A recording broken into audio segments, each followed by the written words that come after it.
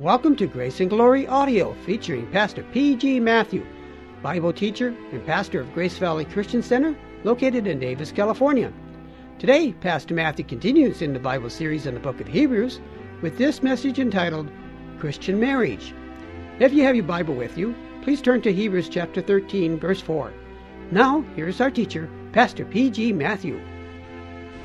Let us pray. Heavenly Father, we have come together in your place, not to discuss our ideas.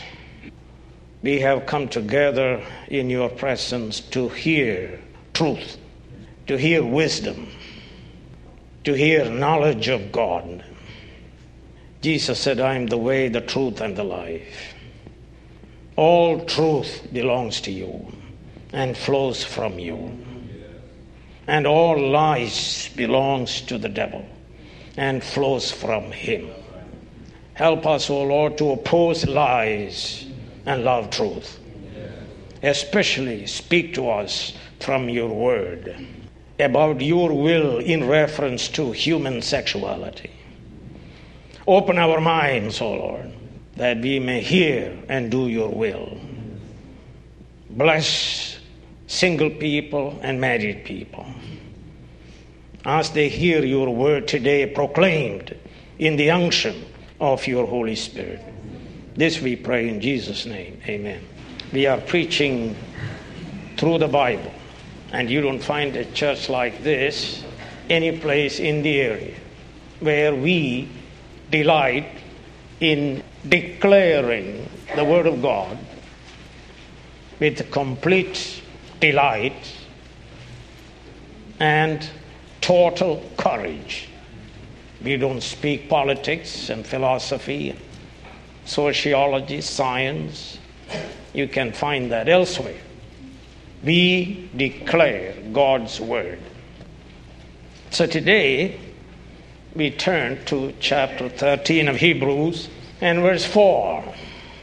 And for those who are Greek scholars, it reads like this: Timios hogamos en pasem, kai hekoite amiantos, pornus gar kai moikus krine hotheos. Marriage is precious and honorable, and marriage bed unstained. And so we translated using imperatives because there are no verbs. So we say marriage should be honored by all, and in all circumstances. And marriage bed kept unstained. That is, fornication and adultery stain marriage. For God will judge fornicators and adulterers. The biblical view of sexuality. Matthew 13:4 speaks of the biblical view of sexuality. As I said, chapter 13 applies the teachings of the book as a whole. Last time we spoke from 1 through 3 that we are to love our brothers and sisters in the church and the community, what we call Philadelphia. And we are to love strangers who are coming to us in the name of the Lord from far. We called it philoxenia. And we are to love prisoners of the Lord who cannot come to us for aid. I coined the term philodesmia. Now the fourth verse speaks of our duty to love our spouses in Christian marriage. Human sexuality is to be expressed in the state of marriage only. And married Christians are to oppose all evils that destroy and stain marriage, such as fornication and adultery. Marriage is good, and sex is good in marriage. because God is the creator of both. Therefore, all that oppose marriage and sexual relations within marriage oppose God. God must and will judge all his enemies. Satan is the destroyer of all that is good, and he is the destroyer of marriage. Therefore, God judges all who destroy his institution of marriage. And he will and he must judge those who practice fornication, adultery, homosexuality, and all sexual perversions. We are told in Hebrews chapter 12 and verse 14 that God's people must pursue holiness, without which no one shall see the Lord. So we speak about seeking holiness in marriage. So 3 points: marriage, sex, and judgment. First is marriage. The Puritan Thomas Beacon, B-E-C-O-N, defines marriage in the following manner. Matrimony is a high, holy, and blessed order of life, ordained not of man, but of God, wherein one man and one woman are coupled and knit together in one flesh and body, in the fear and love of God, by the free, loving, hearty, and good consent of them both, to the intent that they both may dwell together as one flesh and body, of one will and mind, in all honesty, virtue, and godliness, and spend their lives in equal partaking of all such things as God shall send them, with thanksgiving. One man and one woman freely enters into this estate. So notice, Bible opposes polygamy and polyandry. Christian marriage is monogamous for life.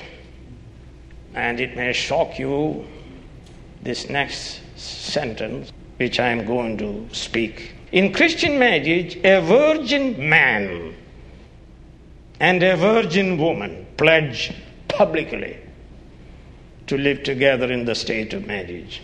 It is shocking in the modern world. Marriage is a covenant of companionship. It is a public and sworn promise by a man and woman to each other, which bring them into a marriage union intended to provide them with a multi-dimensional life of companionship. The scriptural purposes of marriage is not just procreation as Roman Catholics teach. There are purposes of marriage. First, of course, is companionship. Second, marriage prevents us from sexual immorality. And third, marriage is for procreation. By the way, the Bible says children are a blessing and a gift from God to be received with thanksgiving, not a curse. Children are not to be avoided or aborted, which is, of course, murder. We avoid children by ingenious technology. That I don't think is God's plan. That view tells us maybe children are not a blessing. Christians marry only Christians. 1 Corinthians 7:39, marry in the Lord, ento kurio. Yet they are not to marry within the degrees of affinity and consanguinity. That would be incestuous. That was the problem of 1 Corinthians 5, the man who was living with his father's wife. Post-apostolic fathers entertained and taught unbiblical views on sexuality. And it was also true in the medieval times, when the church was unduly influenced by the Greek philosophy. Sexual love was seen as evil even in marriage. Church Father Origen had himself castrated before he was ordained. Church Father Tertullian thought marriage and adultery are not intrinsically different. The Roman Catholic Church prohibited clergy from marrying from the 5th century on. It glorified virginity and celibacy. As I said, the church was influenced by Hellenistic philosophy that matter is evil. In the medieval times, they interpreted the parable of the sower, Christian who brought forth 30-fold fruit. That Christian is compared to married people. And the Christian who brought forth 60-fold fruitfulness is compared to widowhood. And the Christian who brought forth 100-fold fruitfulness is compared to celibacy and virginity. Famous Ambrose taught married people ought to blush at the state in which they are living. Not bless, blush. So the church prohibited sex for married people for up to 5 days in a week. Erasmus the theologian praised a married couple who lived without sex. Bishop Gregory of Nyssa claimed that Adam and Eve had originally been created without sexual desire. But biblical view of marriage and sexuality opposes these nonsensical ideas of the church and churchmen. Paul comments, he praises, and he commands bishop to be husband of one wife. He teaches in 1 Corinthians 7 that in marriage, sexual relation is an ongoing debt to be paid. I was talking to a man, he's a hunter. He said, Pastor, I'm going to hunt. I said, you are not going to hunt. Who said you are going to hunt? You cannot go to hunt unless your wife permits you. Oh yeah, that's right. So he had to go and ask his wife permission. I don't know whether she granted it or not. Because she has veto power, according to the Bible. Oh, no man, anything. Romans 13, verse 8. The Bible says it is not good for man to be alone. So God created woman as his crowning act of creation. He instituted marriage in paradise. He solemnized marriage in paradise. Marriage was not an evolutionary idea. It was not invented by clever men. God ordained it. He is the author of it. Male and female, he created man for this purpose. Man, says Pink, is advantaged by a wife. And I say vice versa. It is a great blessing till death. If marriage is not sweet, it is not God's problem. It is your sin. And the Bible says God opposes divorce. In fact, he says he hates divorce. Divorce is permitted only for 2 reasons. Both reasons destroy the constitutive element of marriage called covenant. Those reasons are adultery and desertion. Except for salvation, marriage is the most momentous and precious of all earthly events in the life of a man or woman. Therefore, it is far better to remain single unto the end of our days than to enter into the marriage state without the divine benediction upon it, says Pink. Therefore, one must seek the mind and will of God most earnestly. God the Father honored marriage by creating man and woman and performing the first marriage of Adam and Eve in paradise. Jesus honored marriage. He was born of Virgin Mary. He performed the miracle of turning water into wine at the wedding in Cana. And he spoke of parables in terms of marriage feast. Holy Spirit honors marriage in his revelation regarding marriage as that which reflects the marriage of Christ and the church. And the church is depicted as the bride and wife of the Lamb by St. John in Revelation 21 and verse 9. Now for marriage, choosing a mate is of supreme importance. Now if I were a girl and going on a first date, I will ask the boy, what's your GPA? Because I want to know whether he is going someplace.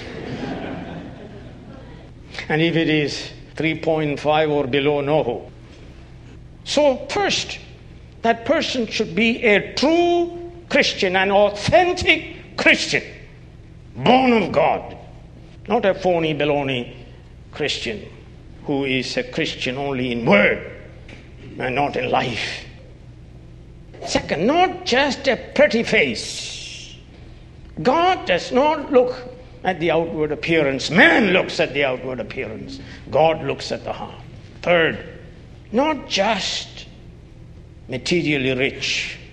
Fourth, not just a person of social position.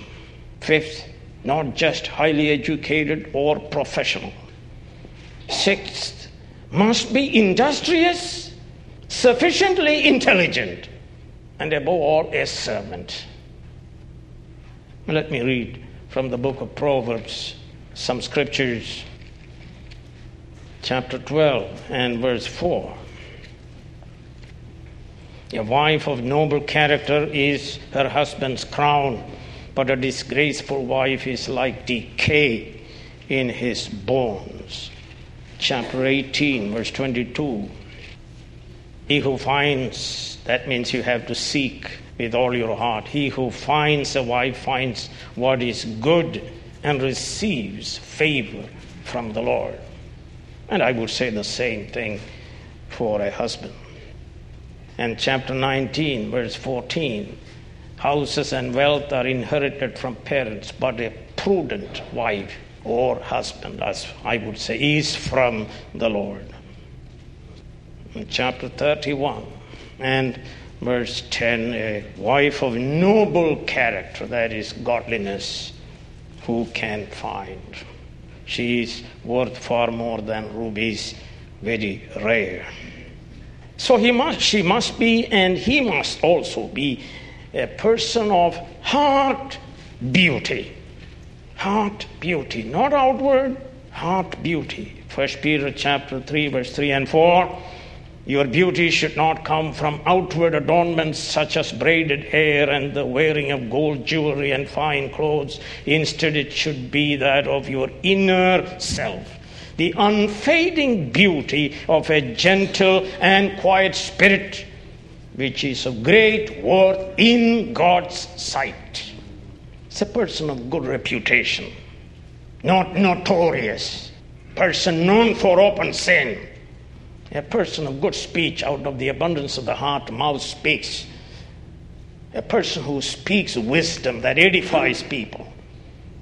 That is a person who can speak the word of God.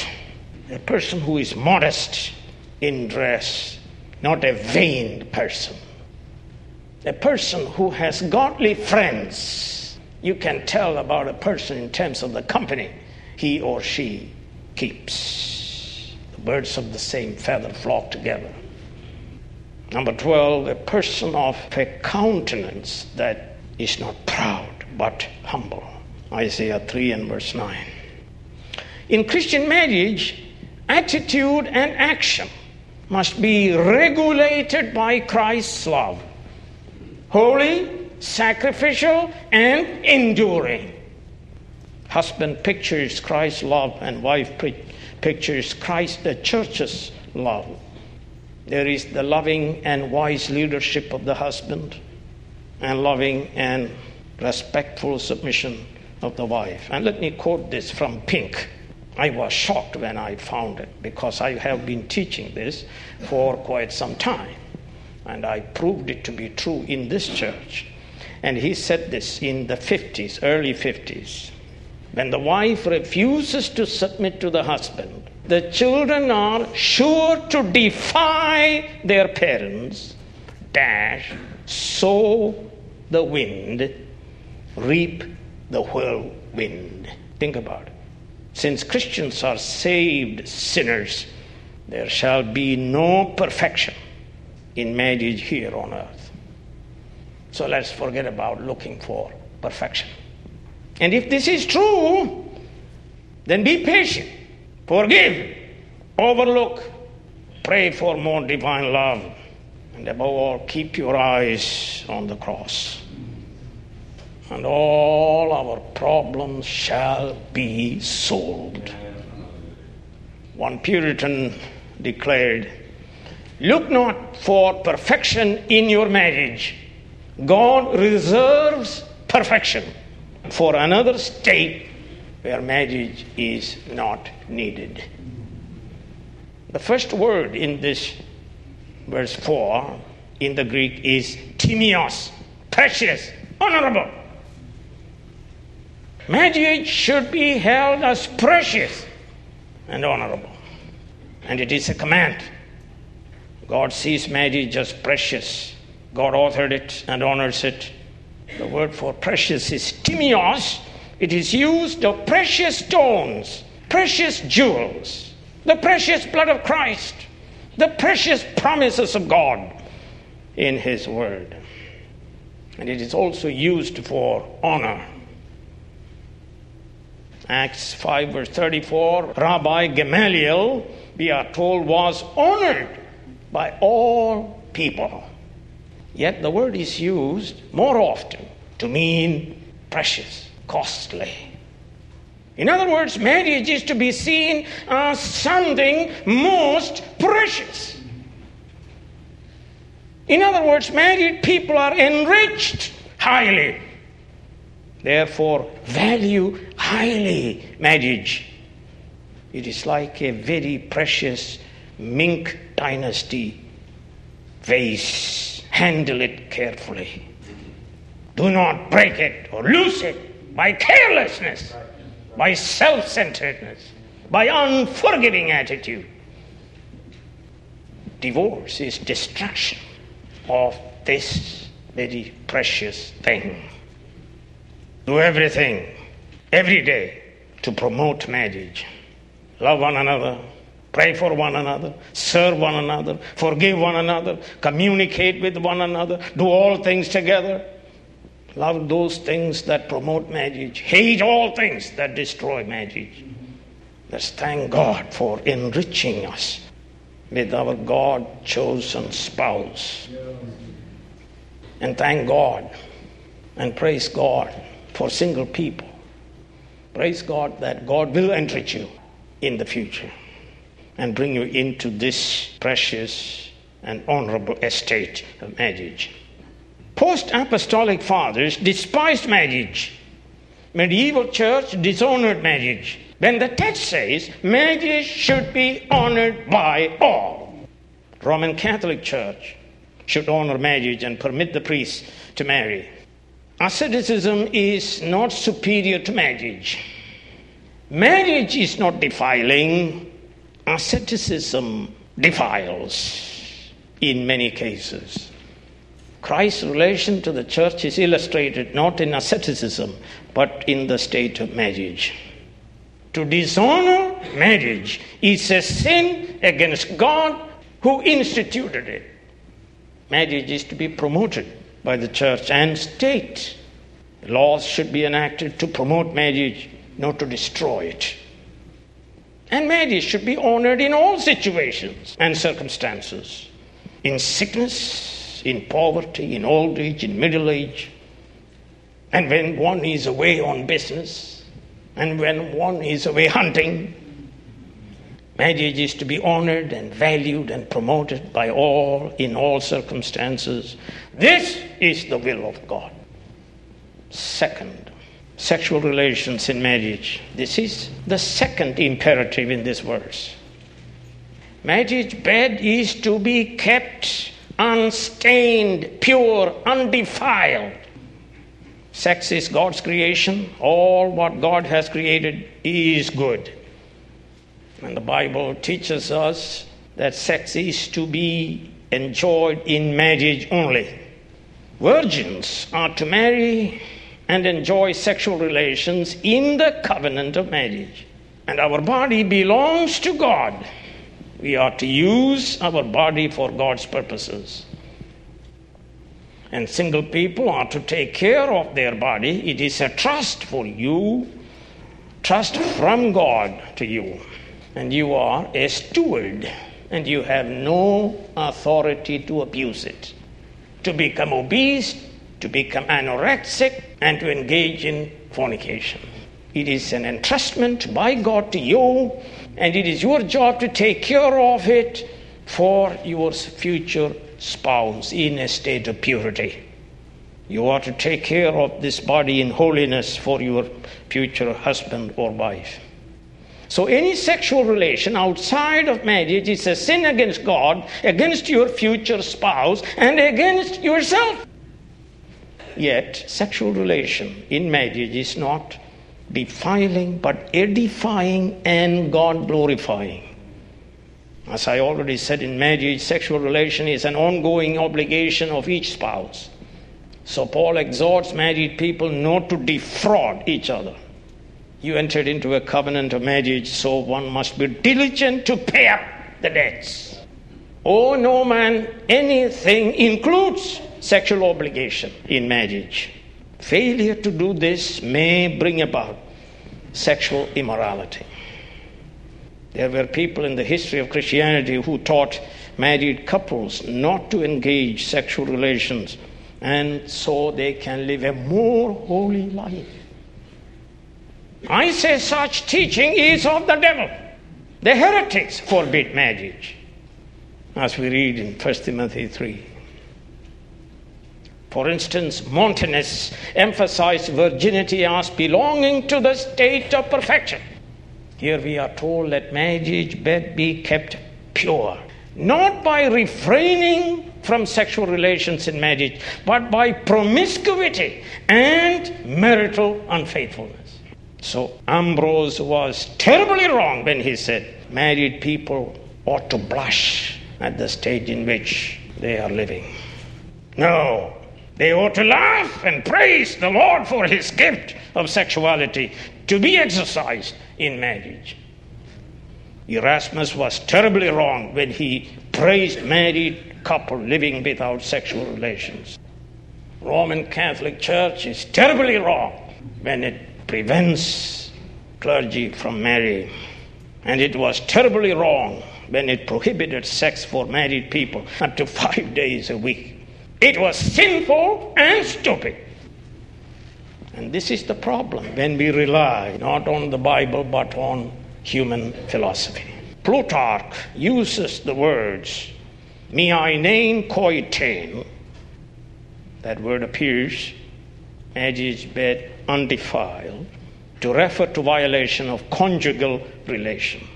And let's turn to Genesis chapter 49, where there is a biblical reference for defiling the marriage bed. It was Reuben who did this. Genesis 49, verse 3 and 4. Reuben, you are my firstborn. Verse 4, turbulent as waters, you will no longer excel. This is God's judgment upon Reuben. For you went up onto your father's bed, onto my couch, and defiled it. Third, God's judgment. God judges all enemies of marriage. For God will judge all fornicators and adulterers. And this gives the reason for the previous directives.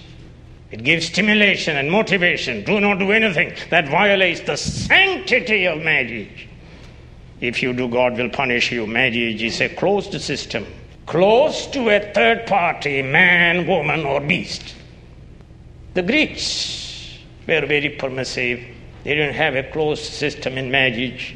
They had wives, concubines, and prostitutes. It was an open system, not biblical marriage. God will judge all who destroy marriage. And that's why we read from the mouth of the Lord, what God has joined together, let no one put asunder. If you destroy a marriage, the church may not punish, the family may not punish, judge, the community may not punish or judge, the state may not, but God, who sees all things, shall surely punish the guilty party. He shall punish such a person in this life and in the life to come on the last day. Besides, there is sexually transmitted diseases here and now in the body, emotional disturbance, economic deprivations, damage to children, generational problems, and so on. You have violated God's command, thou shalt not commit adultery.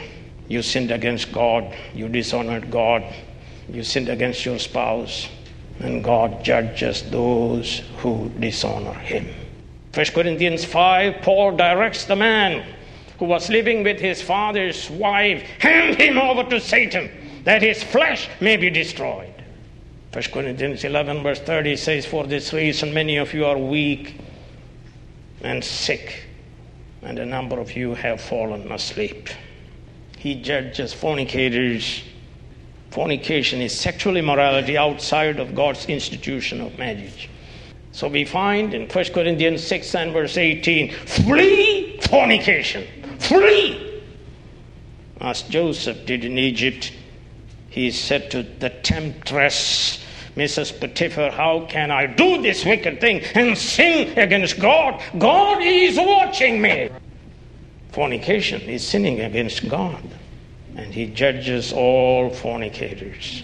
And so the writer said in Hebrews 12 and verse 16, see that no one is sexually immoral.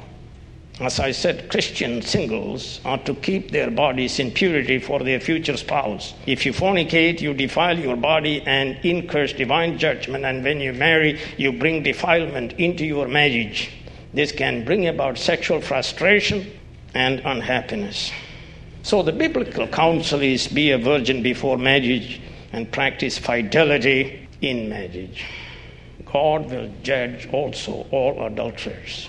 And what is adultery? It is sexual immorality within marriage, those who engage in sex in violation of marriage covenant. That's what David did. And he was severely punished. God is watching, and God will judge, and God will punish. There is emphasis in the Greek text on God because that word appears last. That means God is emphasized. People may not judge, but God will surely judge. God himself will judge because all sin is against God. So we are told God will judge. So let's turn to chapter 9 of Hebrews, verse 27 and 28. Just as man is destined to die once, and after that to face judgment. Chapter 10, verse 13. Since that time he waits for his enemies to be made his footstool. Chapter 10, verse 30 and 31. It is mine to avenge, I will repay, and again the Lord will judge his people. It is a dreadful thing to fall into the hands of the living God.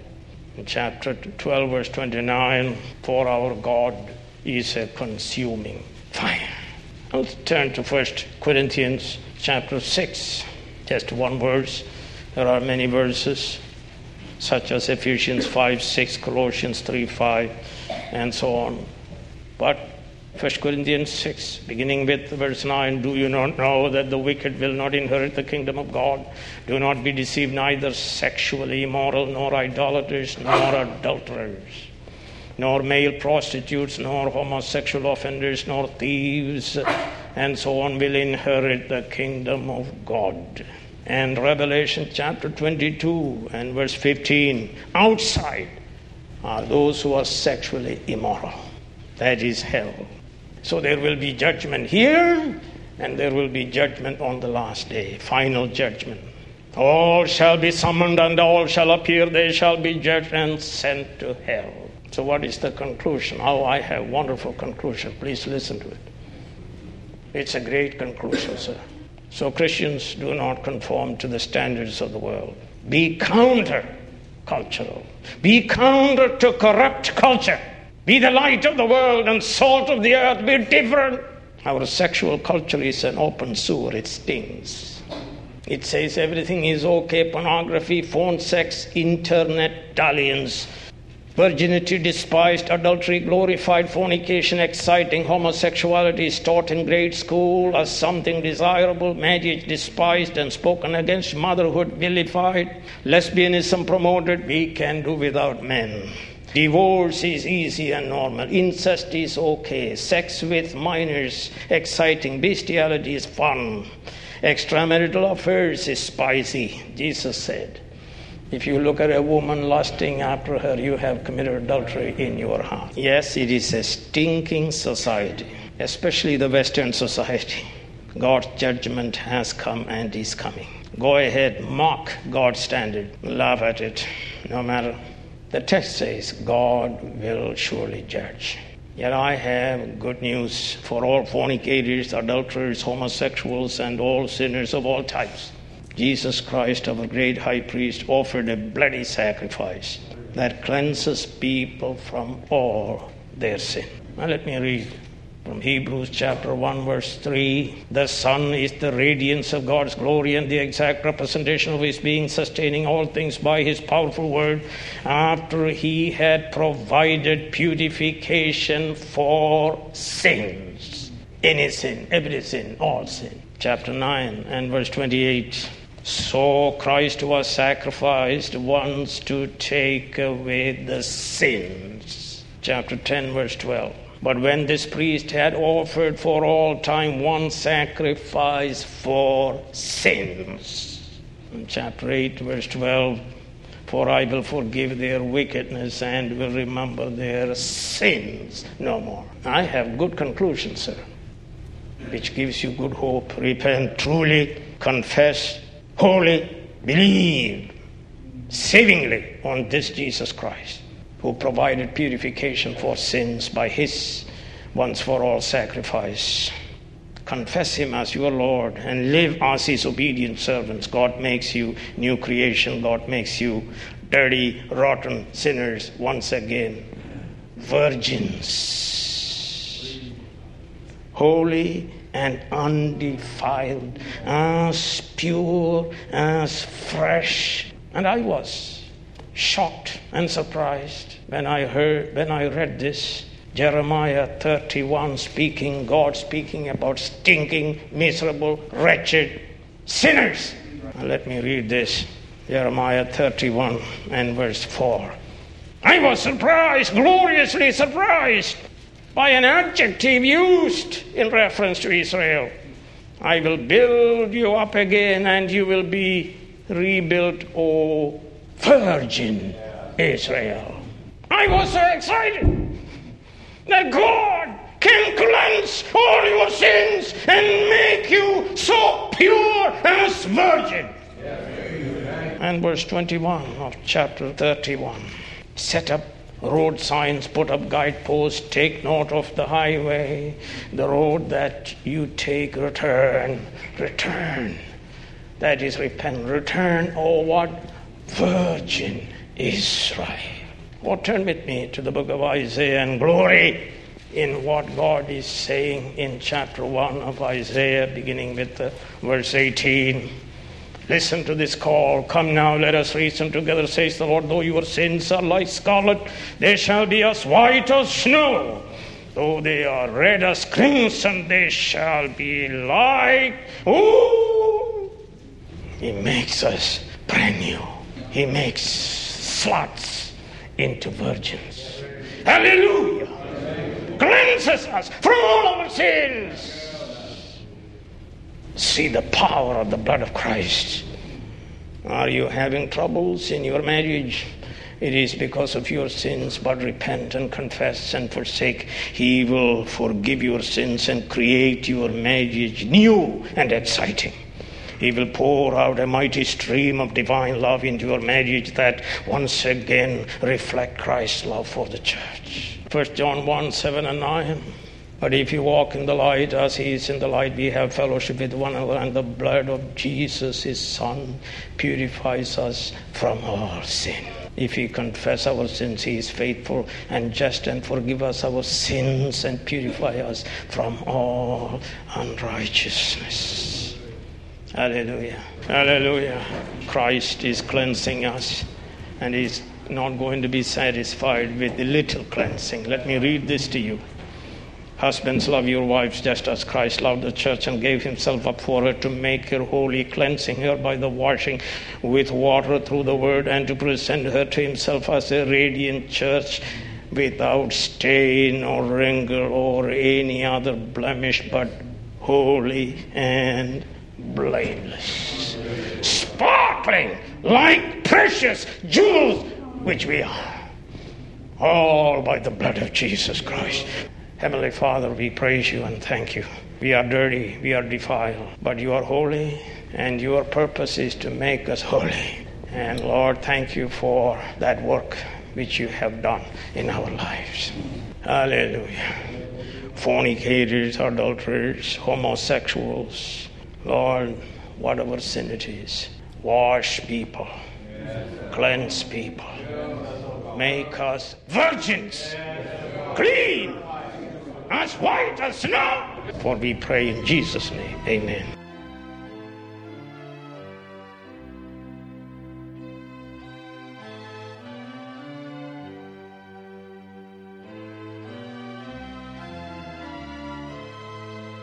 You have been listening to Grace and Glory audio of this sermon entitled Christian Marriage. Come back soon for more transforming Bible teaching from Pastor P.G. Matthew.